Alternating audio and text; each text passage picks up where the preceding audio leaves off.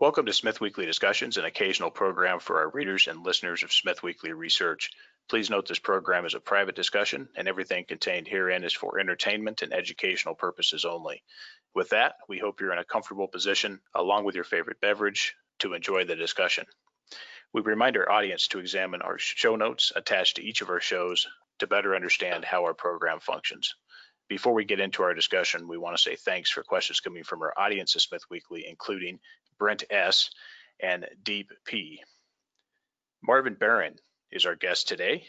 Marvin is co-founder of Fine Print Data, a new research service that is focused on congressional investing and tracking how politicians invest.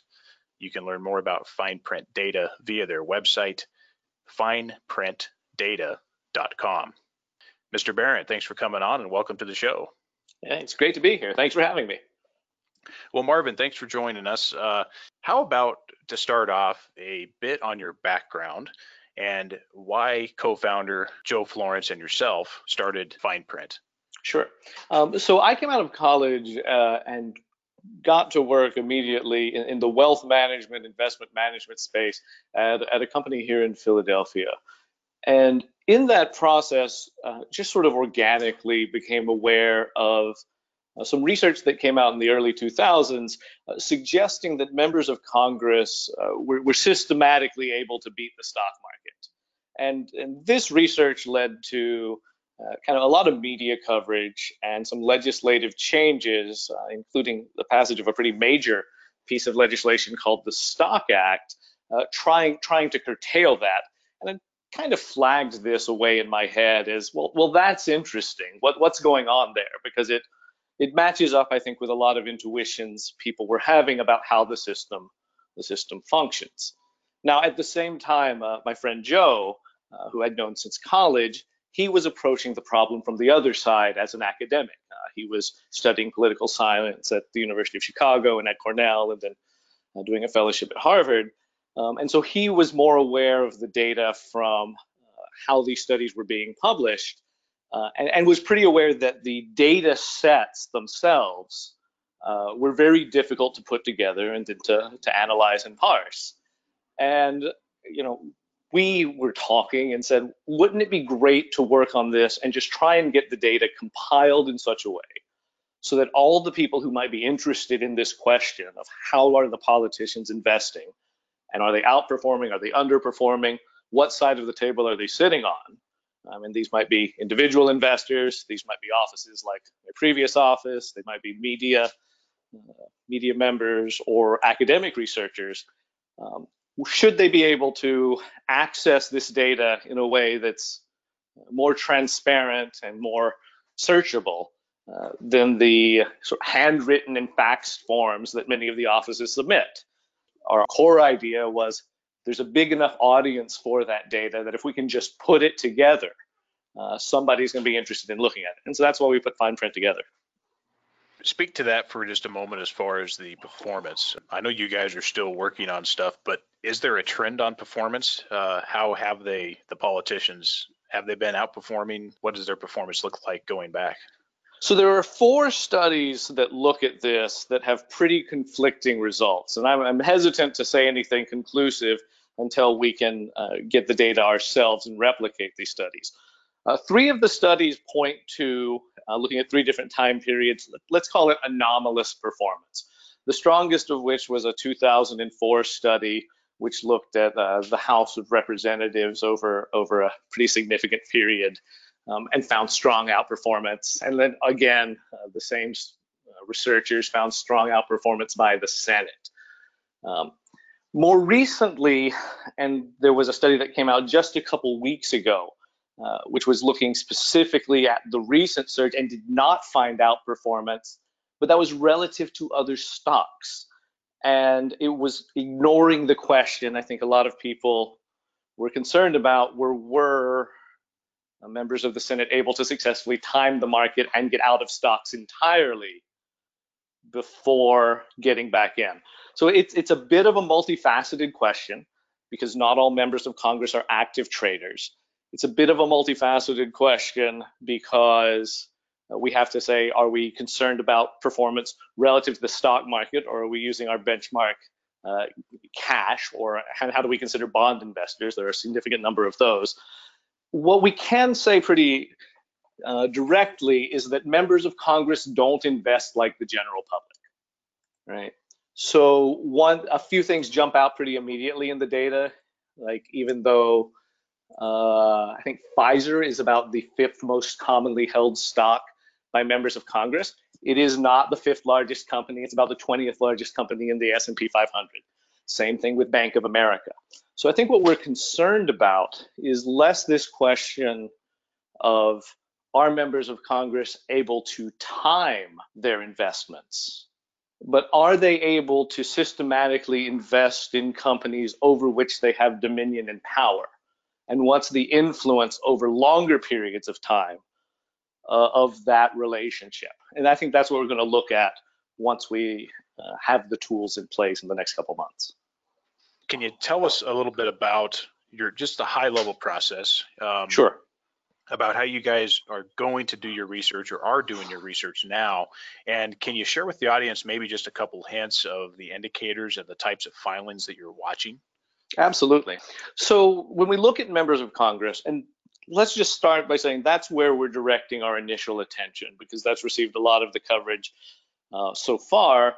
But our longer term goal is to expand to the other branches of government and to start to look at some of the states, which have received almost kind of no coverage at all, and which have very strong jurisdictional powers over a variety of industries. But when we look at just members of Congress, there are 2 forms that they're required to file. One is an annual disclosure, and that's essentially a balance sheet where the member will list all of their assets and their different income sources, and they'll list those with a pretty large box. $1 to $15,000, $15,000 to $50,000. So you don't get a real perfect picture of what the asset is, but at least you have a line item there. And then from that, on an ongoing basis, with about a 30-day lag, members are required to list any trades that they make. So the big thing that we're going to do as a first order research is chain these 2 documents together, so that we can take the data, which is lagging by 18 months, and shorten that window to 30 days, because we can see the transactions. In the same way that there's an inherent connection between the balance sheet and the cash flow statement, and from those 2, you should be able to derive the income statement. We want to be able to do the same thing to update what's really a pretty time-lagged balance sheet for these members by using their ongoing disclosures. The other thing that we want to be able to do is we want to chain in and backfill some of these documents using market data. So an example would be Tesla. If we have members that own Tesla, and Tesla has gone up by a significant amount of time over the last 3 years, then we can retroactively look back at their initial position and say, well, we know it wasn't a $15,000 position, because otherwise they would have had to move up the checkbox the next year into the next category. So we can narrow down that initial position, backfill the data, and have a better fundamental idea of what the allocation of Congress is across all of their holdings. So we're building those statistical models, and I think that's going to be just an order of magnitude more sophisticated than what anybody else has been able to do. Once we have that in place, I think we're going to be able to add just a large number of other public servants into this data and have an idea of where, as a whole, the administrators and legislators are investing. Well, let's talk a little bit about that for a moment. Can you just talk just for a moment about your guys' plans to move into the states? I think that's interesting. So right now you guys are going to be looking at House of Representatives, Senate, high-level federal politicians, and then also, I think you made a good point, looking at some of the state governors and some of those politicians at the highest levels of the state also makes sense. Like you said, a number of these states have significant economies, and they control potentially a lot of how companies will perform and act. Can you just speak to that and what you guys are looking at on the state level? Sure. Well, one reason to do that is simply, some of the states are very large. I mean, California would be the 6th or 7th largest economy in the globe if we considered it independently. And the states have differing requirements for disclosures. So one of the very robust findings from development economics and political economics is that more transparent governments, better run governments, governments where there's more accountability, have different spending priorities than ones that don't. So ones with less accountability tend to have spending priorities that are higher towards capital intensive projects. So just being able to sort the states by the level of accountability and connection between the people passing and making the regulations, and then the breakdown of spending by that state, we think there's going to be value there in terms of predictability and moving forward. So I think that's what we're looking at. Obviously, there are industries which we're going to narrow in on where state legislation is dominant. Insurance, I think, being the cleanest example there. Also in real estate development, where state regulations and codes tend to dominate the landscape. As we look at international comparisons, I think one of the more interesting things is the degree to which different countries have taken very different lines in how they want their politicians to be involved in the economy. So in most of the Asian countries, the idea that you could profit from your stocks and at the same time be a public servant, that's not really okay in Singapore, right? The US has said that we should treat our legislators more like private citizens. And there's an argument to be made there as well, in the sense that it's great if your holdings improve at the same time that your constituents' lives improve. What we're really concerned about, however, are the edge cases where legislators are invested in places that the success doesn't line up with the success of their area or their constituency. If they're shorting the market, if they're investing in competitors, local employers, things like that. We think there's a lot to be said for just having that knowledge out there. Speak to your guys' view on this particular strategy and data set that you guys Sure. are working on. Do you see that this is really something that would be a supplemental for the investor? Say you have a portfolio of stocks and bonds and different strategies. Would you say watching what Congress is doing is a supplemental strategy to an overall portfolio, or do you guys see that this is really could be a dedicated portfolio? What's your thoughts just from an investor perspective on how they might apply the data? From a pure investor perspective, one of the things that I noticed, it's very difficult for individual investors to come away with a sense of confidence, even if they're in their investments, even if they've done the analytics. And a lot of that happens from kind of the noise that's happening in the larger picture of the news. What I would say is we're about to enter into the largest restructuring of the economy by the government in the post-war period. And so just knowing that your politicians are sitting on the same side of the table as you, we think is valuable. So the big shifts that we've seen in Q1 are shifts into the energy sector, into the pharmaceutical sector, and within those sectors, we've seen shifts strongly towards wind, a little bit away from some of the more traditional energy sources, right? Within the pharmaceutical sector, we've seen shifts into some of the smaller players within pharmaceuticals, away from the majors there. So just having that awareness to reinforce the investment decision, I think can be helpful. There's a second question, and we've entered into some very preliminary discussions with a couple investment firms about, is it useful to create a tracker fund that just replicates the investments of Congress over time, as in some ways a passive investment strategy? And I can certainly see the role that could play as a supplemental investment strategy in addition to an analytics-driven strategy. Well, let's move on here. Let's talk about other subjects. So a few weeks ago, I believe it was Senator Richard Burr stepped aside at the Intelligence Committee as chairman there, and the fine folks over at the FBI are checking into his sales of stock during the initial COVID ramp up. Right. Can you give us some details on this? What are your thoughts about the rules that are in place that exist that we've talked about briefly, that you touched on earlier, related to politician purchases and sales of investments? And are the rules really rigged in the politicians' favor? So there's not a lot of clarity here, and the Burr case, I think, is a fascinating example because the Stock Act tried to reiterate the concept that members of Congress can be prosecuted for insider trading. That's not okay for them. It's not okay for their staff. It's not okay for their immediate family members. Right? However, subsequent advice from Congress came back and said, it's not okay to do it, but because of the separation of powers, it's also not okay for the executive branch to investigate independently the legislative branch.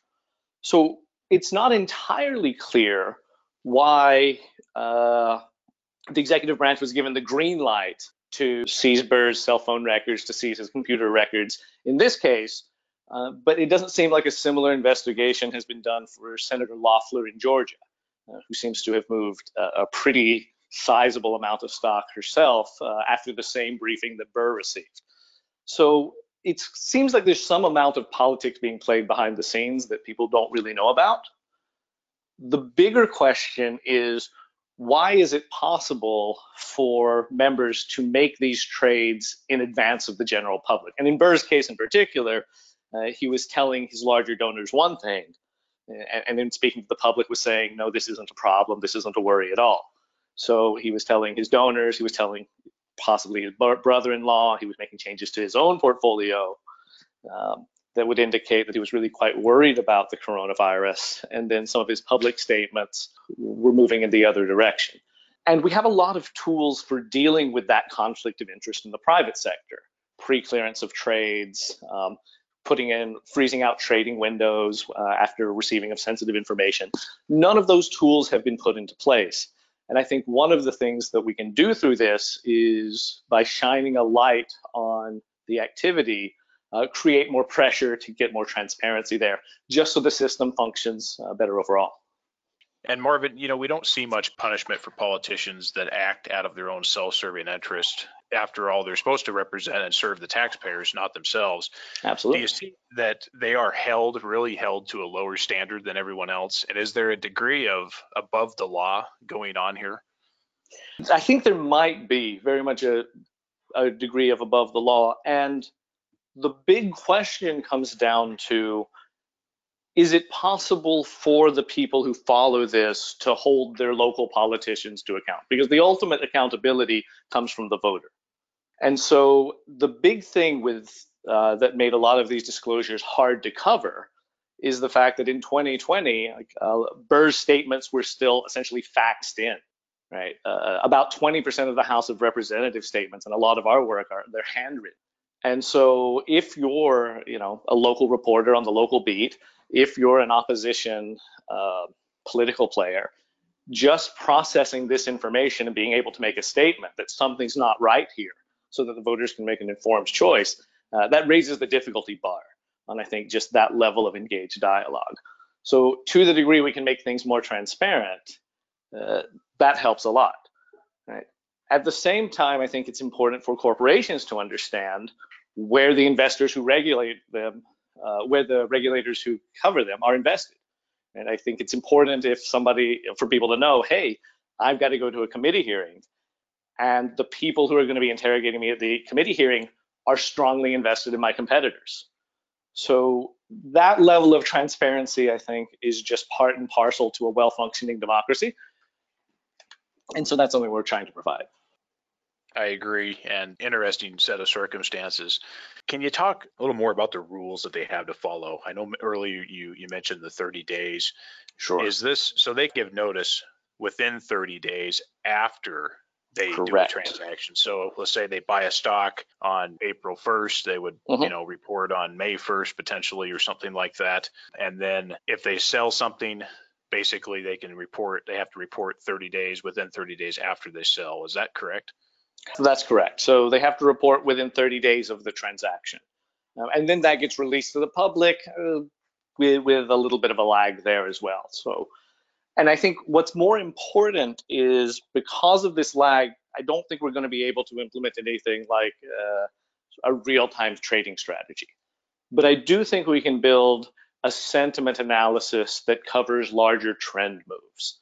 So one of the things that was interesting is what we saw and could have covered if we were up and running at that time period, a pretty dramatic increase in trading volume for both the House and the Senate in Q1. And this was happening before coronavirus had even been recognized more broadly.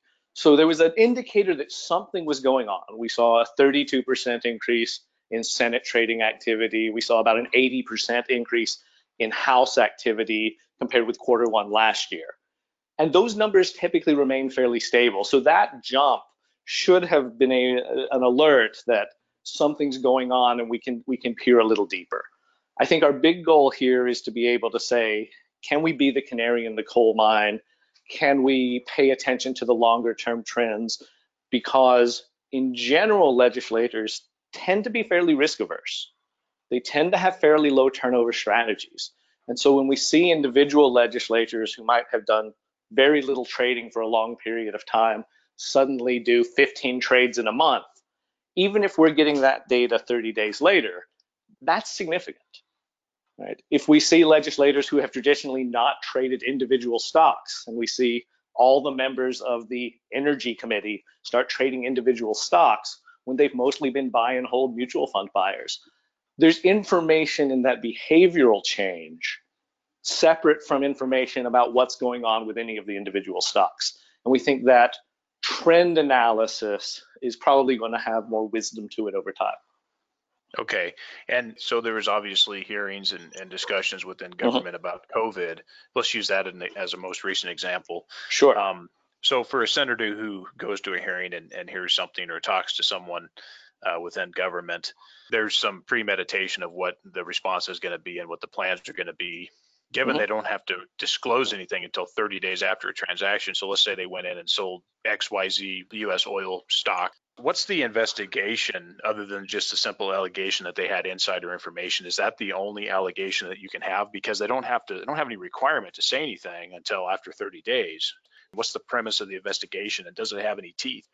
Yeah, it really doesn't. And insider trading is a very difficult thing to prove because there's a very, in some ways, hyper narrow definition.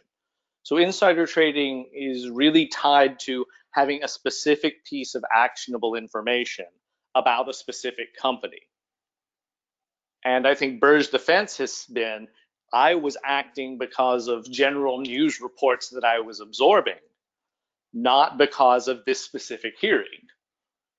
And so being able to prove that somebody made the decision in their mind because of a hearing as opposed to a panic they got in the middle of the night bubbling up from their subconscious, that's a pretty high bar to cross.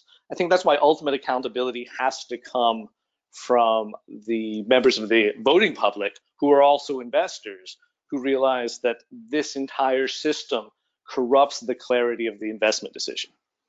Interesting. And what's the limitation on the reporting vehicles? So let's say you're a senator and you have maybe an offshore trust that is actually owned by others. What's the extension of their filing requirements as far as having other vehicles to make their investment decisions, even though they may not be the beneficial owner? You know, I think the ideal is that members would put their assets into a blind trust, some sort of subsidiary vehicle. And of course, as we know, there are things that can be legally blind trusts and in reality don't tend to function that way.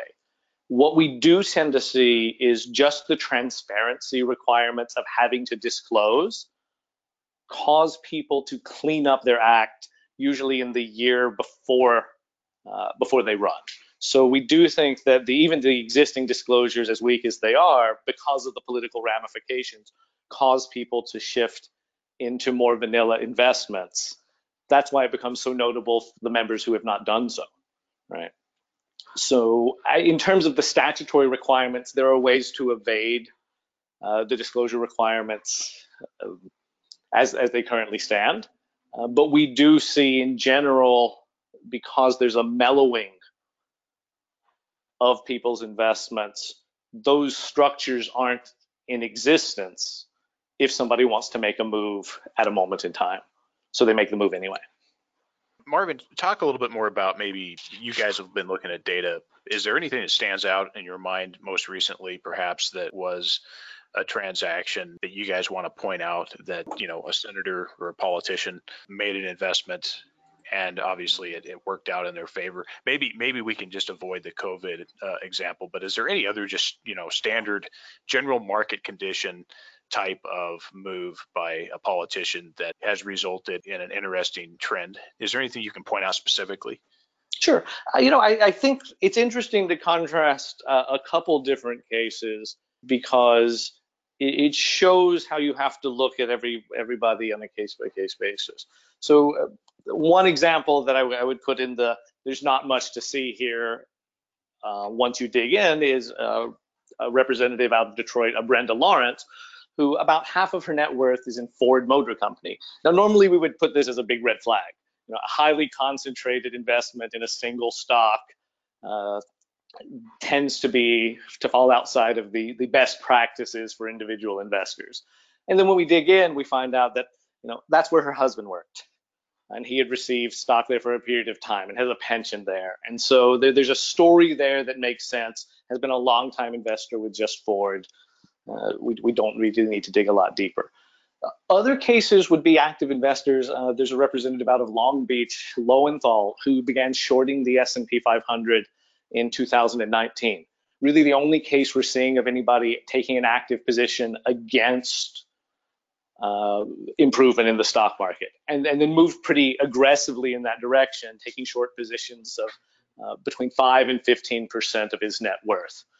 Again, that's just something that's sort of fundamentally different than we see for most investors, and I think it's useful to know if somebody who's steering the ship is actively betting for the ship to sink. Similarly, we saw a representative from the Green Bay area who had not been a very active investor in January, so before COVID had even happened, suddenly liquidate about between half and 100% of his entire stock portfolio and just go to cash. Somebody who had not been an active investor suddenly get dramatically more conservative. And so when we sum all of those up, what we saw is across Congress, across the Senate, and across the House, even before COVID-19 happened, an increase in trading volume that we could have flagged in February, a move towards more conservative investments. There was a member from Florida who traditionally rolls over a bond portfolio, a municipal bond portfolio of several $1 million, who just didn't roll the portfolio over. So we saw a lot of trades that were making everybody more defensive, more conservative, and the increase in volume says that suddenly members who had not been active investors were suddenly becoming active and paying attention to their investments in a new way. And so having that signal and being able to broadcast it going forward, we think is going to have some value. The Ford example, when you lay out those couple examples, I think the thing that sticks out in my mind is obviously the person who went short the S&P 500. That's obviously a notable action. The Ford example, I mean, I would be short Ford, not long. But interesting, the one where you said the person liquidated half to 100% went to cash, and the other person that actively went short on the S&P. I mean, that's more of a convictive move than someone who's just holding Ford, which obviously you guys would focus more on the other two rather than the Ford example.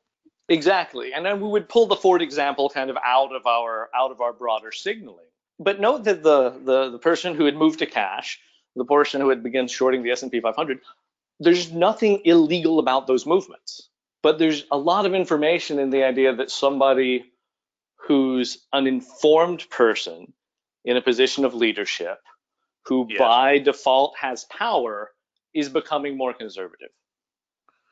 Yes, and we know that COVID was the traces of COVID started. I don't have my information 100% correct probably here, but in China, we started hearing about COVID issues in China. I think it was in December, if my memory serves me correctly. It certainly looks like there was probably some folks knew some things ahead of time in the month of January that people were taking precautions. That's correct. And if people were taking precautions with their personal investments, but with their public statements and their public platform, we're telling everybody else not to worry, that's problematic. and that's exactly what appeared to happen. I don't know if you guys have looked at this, but another interesting case is September 2001, airline stocks, etc. Have you guys looked at anything there? And would you certainly say that there was potentially information up front in that event? We haven't put any of the disclosures from that time period into our database, so it would be very premature for me to say anything about that time period. But it's certainly something that we want to give access to people who want to look at things like that too. Right? We want to make that just a very easy, searchable, queryable event. In the same way that we saw a lot of movement after COVID and after some of these hearings started to happen, where other members went to cash, some people moved away from the airlines, some people moved away from the cruise industry, things like that. I think there's a lot of people who want to ask about very specific time periods. These disclosures are all out there. The problem is that they're not searchable, they're not queryable, they're not findable, unless you want to get a lot of paper cuts. Exactly. Well, talk a little bit more about that side of it. So for you guys are going to be putting together the data, or putting together the data. You guys will have those systems set up. Will there be anything as far as you guys looking at specific trends and coming out and making recommendations to your audience, to your different members? Or are you guys just presenting the data in a very usable format for your members to make their own decisions? How are you guys looking at that? I think the first thing that we're going to do is let's get the data organized. And then the second thing we're going to do is we're going to say, what can we extract from this data in terms of an ongoing signal?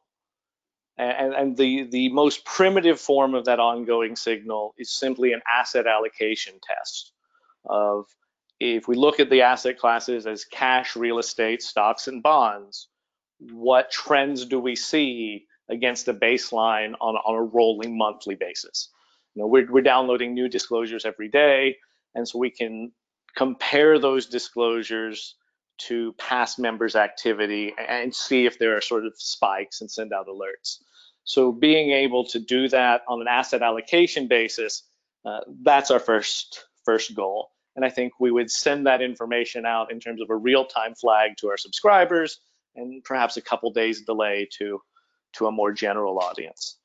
The second thing we want to overlay on that is sector analysis. So overlay the GICS sectors of industrial organization and be able to do the same thing. Is Congress over-allocated to certain companies, certain industries relative to the S&P 500? Because the S&P 500 being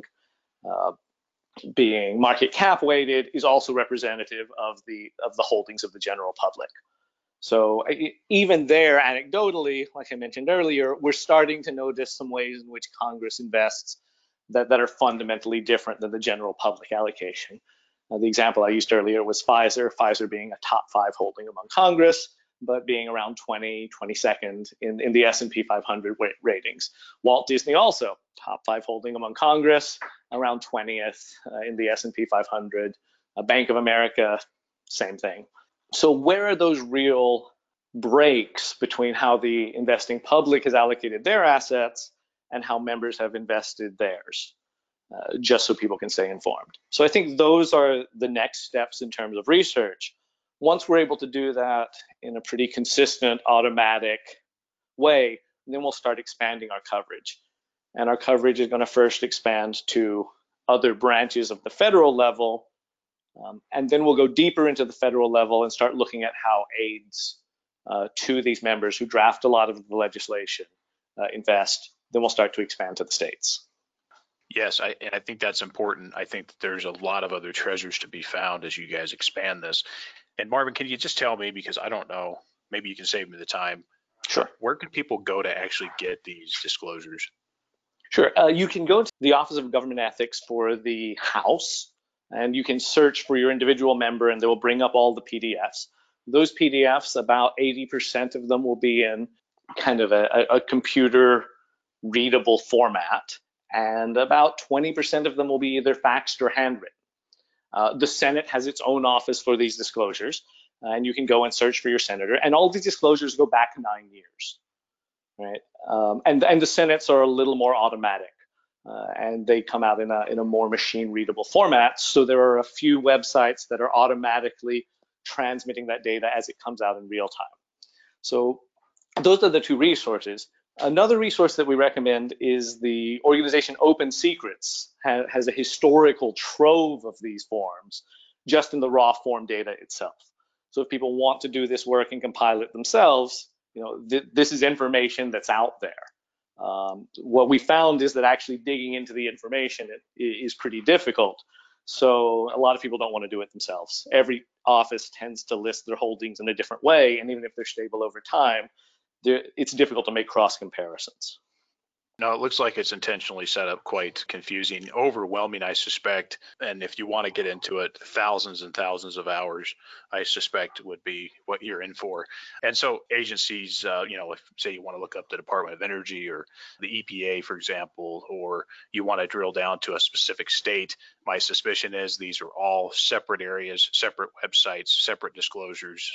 Absolutely. And as we want to get into, issues of kind of this second tier, in some ways where the real administrative power might lie, some of these requests you have to make in person in offices in Washington, D.C., and then sort of wait around in the office and get a CD full of PDFs or something like that. So having there just be a single portal to access all this, I think that's the value we're going to provide on a subscription basis for organizations that are interested in that. Let's move into that. Let's talk about the various components that you guys are going to offer. Can you speak to just generally the different offerings that you guys are preparing, and then how people can sign up and the expected cost for each of the services? Sure.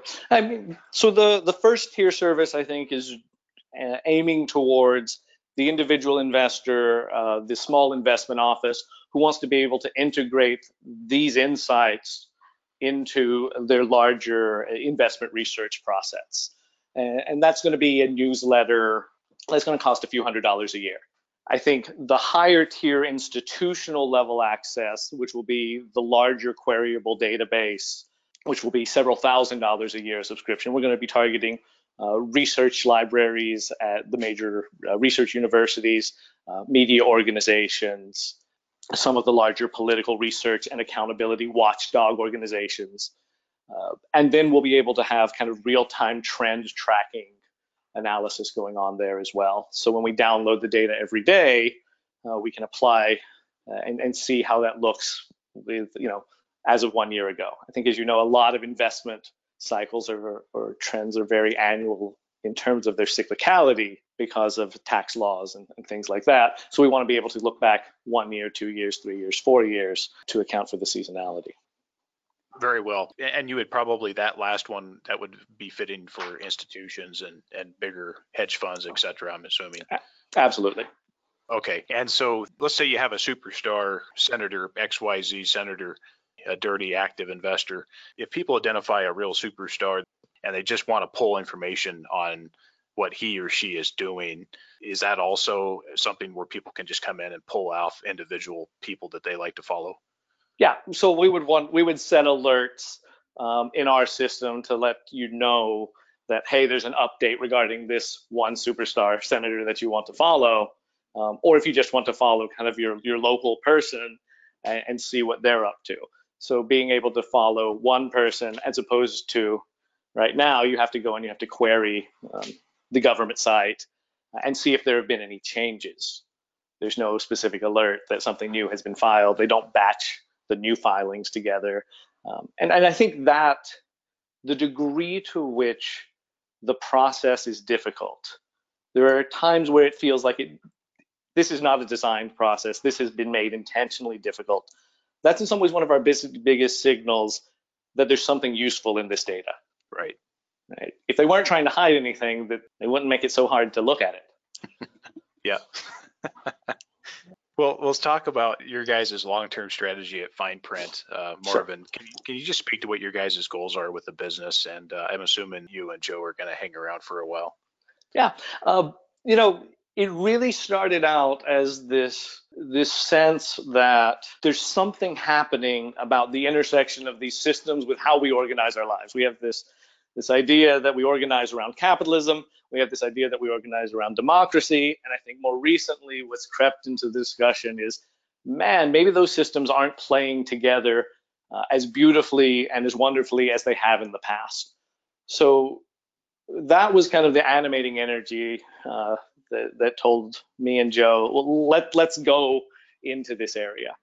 I think the first thing we want to do is we want to get a data product up and running. Part of this is let's just see if we can do it. There's an editor at a media organization we've been talking to who says what we're doing is the holy grail of political accountability data sets. And people have tried to do this before, but the data problems are pretty intense.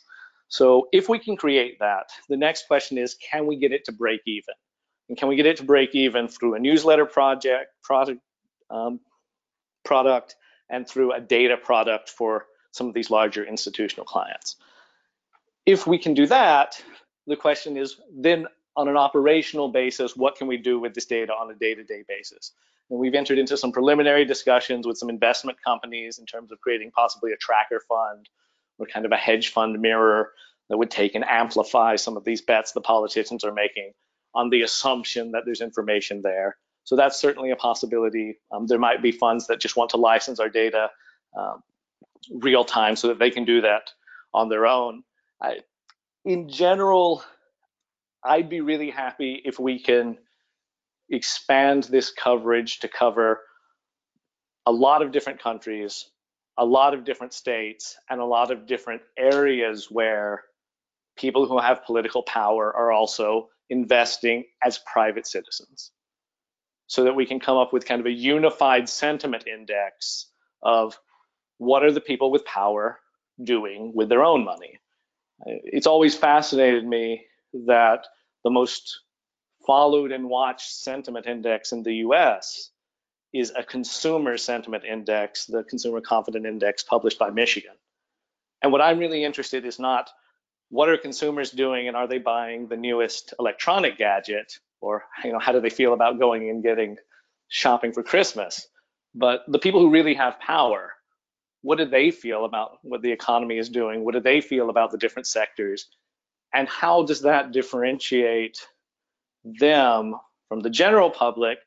And how does that differentiate their private decisions versus their public statements? And if we can really get a handle on that in real time, I think there's going to be something interesting there. Well, yeah, looking forward to fine print information coming up on the Bloomberg terminal, and it sounds pretty good to me. Can you talk a little bit about why the audience should consider trying fine print services? What would you say to them? I think the thing that makes us fundamentally different is that we're at a ground level getting away from the comparative analysis where you have to make assumptions about interest rates, where you have to make assumptions about risk premium, where you have to make assumptions about cash flow in the future, and saying, what are the actual players doing with their money right now? There was a long history a long time ago in technical analysis, which has largely been discredited, but they were asking this question of, can we separate out the smart money from the slower money and follow the smart money? And even though the process of staring at technical charts and trying to look for head and shoulders patterns or things like that, the investing research has moved away from it. That initial insight that there's probably a division between types of investors, I think there's some validity to that. I think in the same way that there are a lot of tracker funds that follow inside investors at a corporate level who have to make these disclosures, and they just mirror those investments. I think all we're doing is we're extending that concept into the political domain. And we're doing that at a time where the political domain is taking more and more control over the economic domain. And we see that as an expanding trend going forward. So we want to be on top of it. And we think that our subscribers, our readers, they're going to benefit from being on top of it too. Marvin, I'm going to go back to just something you said a little while ago about capitalism and maybe it not working so well. Is capitalism not working as well because we've perverted what capitalism used to be? This is just a tough question. So I think back to the late 90s where there was this idea, there's almost this triumphal idea. Fukuyama wrote this book, The End of History. There was this idea that, well, we've beaten communism and we've sort of driven back a lot of authoritarian regimes, and capitalism and democracy is like peanut butter and chocolate. They go together automatically, perfectly, and create something greater than the sum of their parts. And we don't even have to do much work to have that happen. It's just going to take over. And I think that level of assumption that these systems go together perfectly and nobody needs to pay attention to the gearing between them, I think that assumption is coming under pretty heavy questioning. I am a firm believer in both systems, but I don't think that they work together automatically with nobody watching, nobody paying attention. One of the tenets that makes capitalism work is some degree of equal information access for all the people who are playing the game. And if that assumption gets violated, then the models start to fall apart pretty quickly. One of the things that makes capitalism work is the idea that there's competition among the players. And if that competition isn't fair, if somebody's getting a boost through the legislative process, through the administrative, through the regulatory process over their competitors, then all of the models that allow us to believe that capitalism leads to higher productivity, to higher innovation, to higher standards of growth for everybody, all of those models fall apart. So somebody has to be paying attention to that intersection. And if nobody's doing that, then it's really our own fault if we watch the models fall apart. What's happening is, I think, a level of pride that the systems work with nobody paying attention to them. I don't have an expectation that my car is going to run forever if I don't change the oil. I don't have an expectation my car is going to run forever if I don't air up the tires. But we've made that assumption about the two biggest, most complicated systems we've created in the history of our species. And I think we need to walk that assumption back a little bit. Well said. I'll get off my soapbox now. We should certainly get a copy of Adam Smith's Wealth of Nations and make sure that all political leaders fully understand. Come back to the reality. In some ways, we've gotten stupider. Certainly, the central planners and some of the politicians are in positions that they're not qualified for at all. But we'll leave that for another topic. And again, absolutely, the private sector is where the talent lies. That's certainly my opinion, and I think that that's proven itself over and over. But I appreciate the comments on that. And Marvin, can you speak to just how the audience can reach out and learn more about the work you're doing? So we're in a pre-launch formation stage startup. So we're setting up on fineprintdata.com, and you can follow our blog. You can follow us on Twitter at fineprintdata, on all the different social media platforms using that same handle. And at this stage, we're starting to put out preliminary findings, things that are notable as just we organize the data. A lot of things start to stand out. So that gives people a handle on what's going on. You can subscribe to our email newsletter where we'll provide summaries of our research. And then when we're ready to launch a product, when we're ready to start raising some capital to expand, we'll use those forums to contact people. Thanks for coming on. Really appreciate you taking the time and walking us through everything at Fine Print. Very interesting work you guys are doing. Good luck, and we look forward to following you guys. Andrew, thanks a lot. It was great to chat.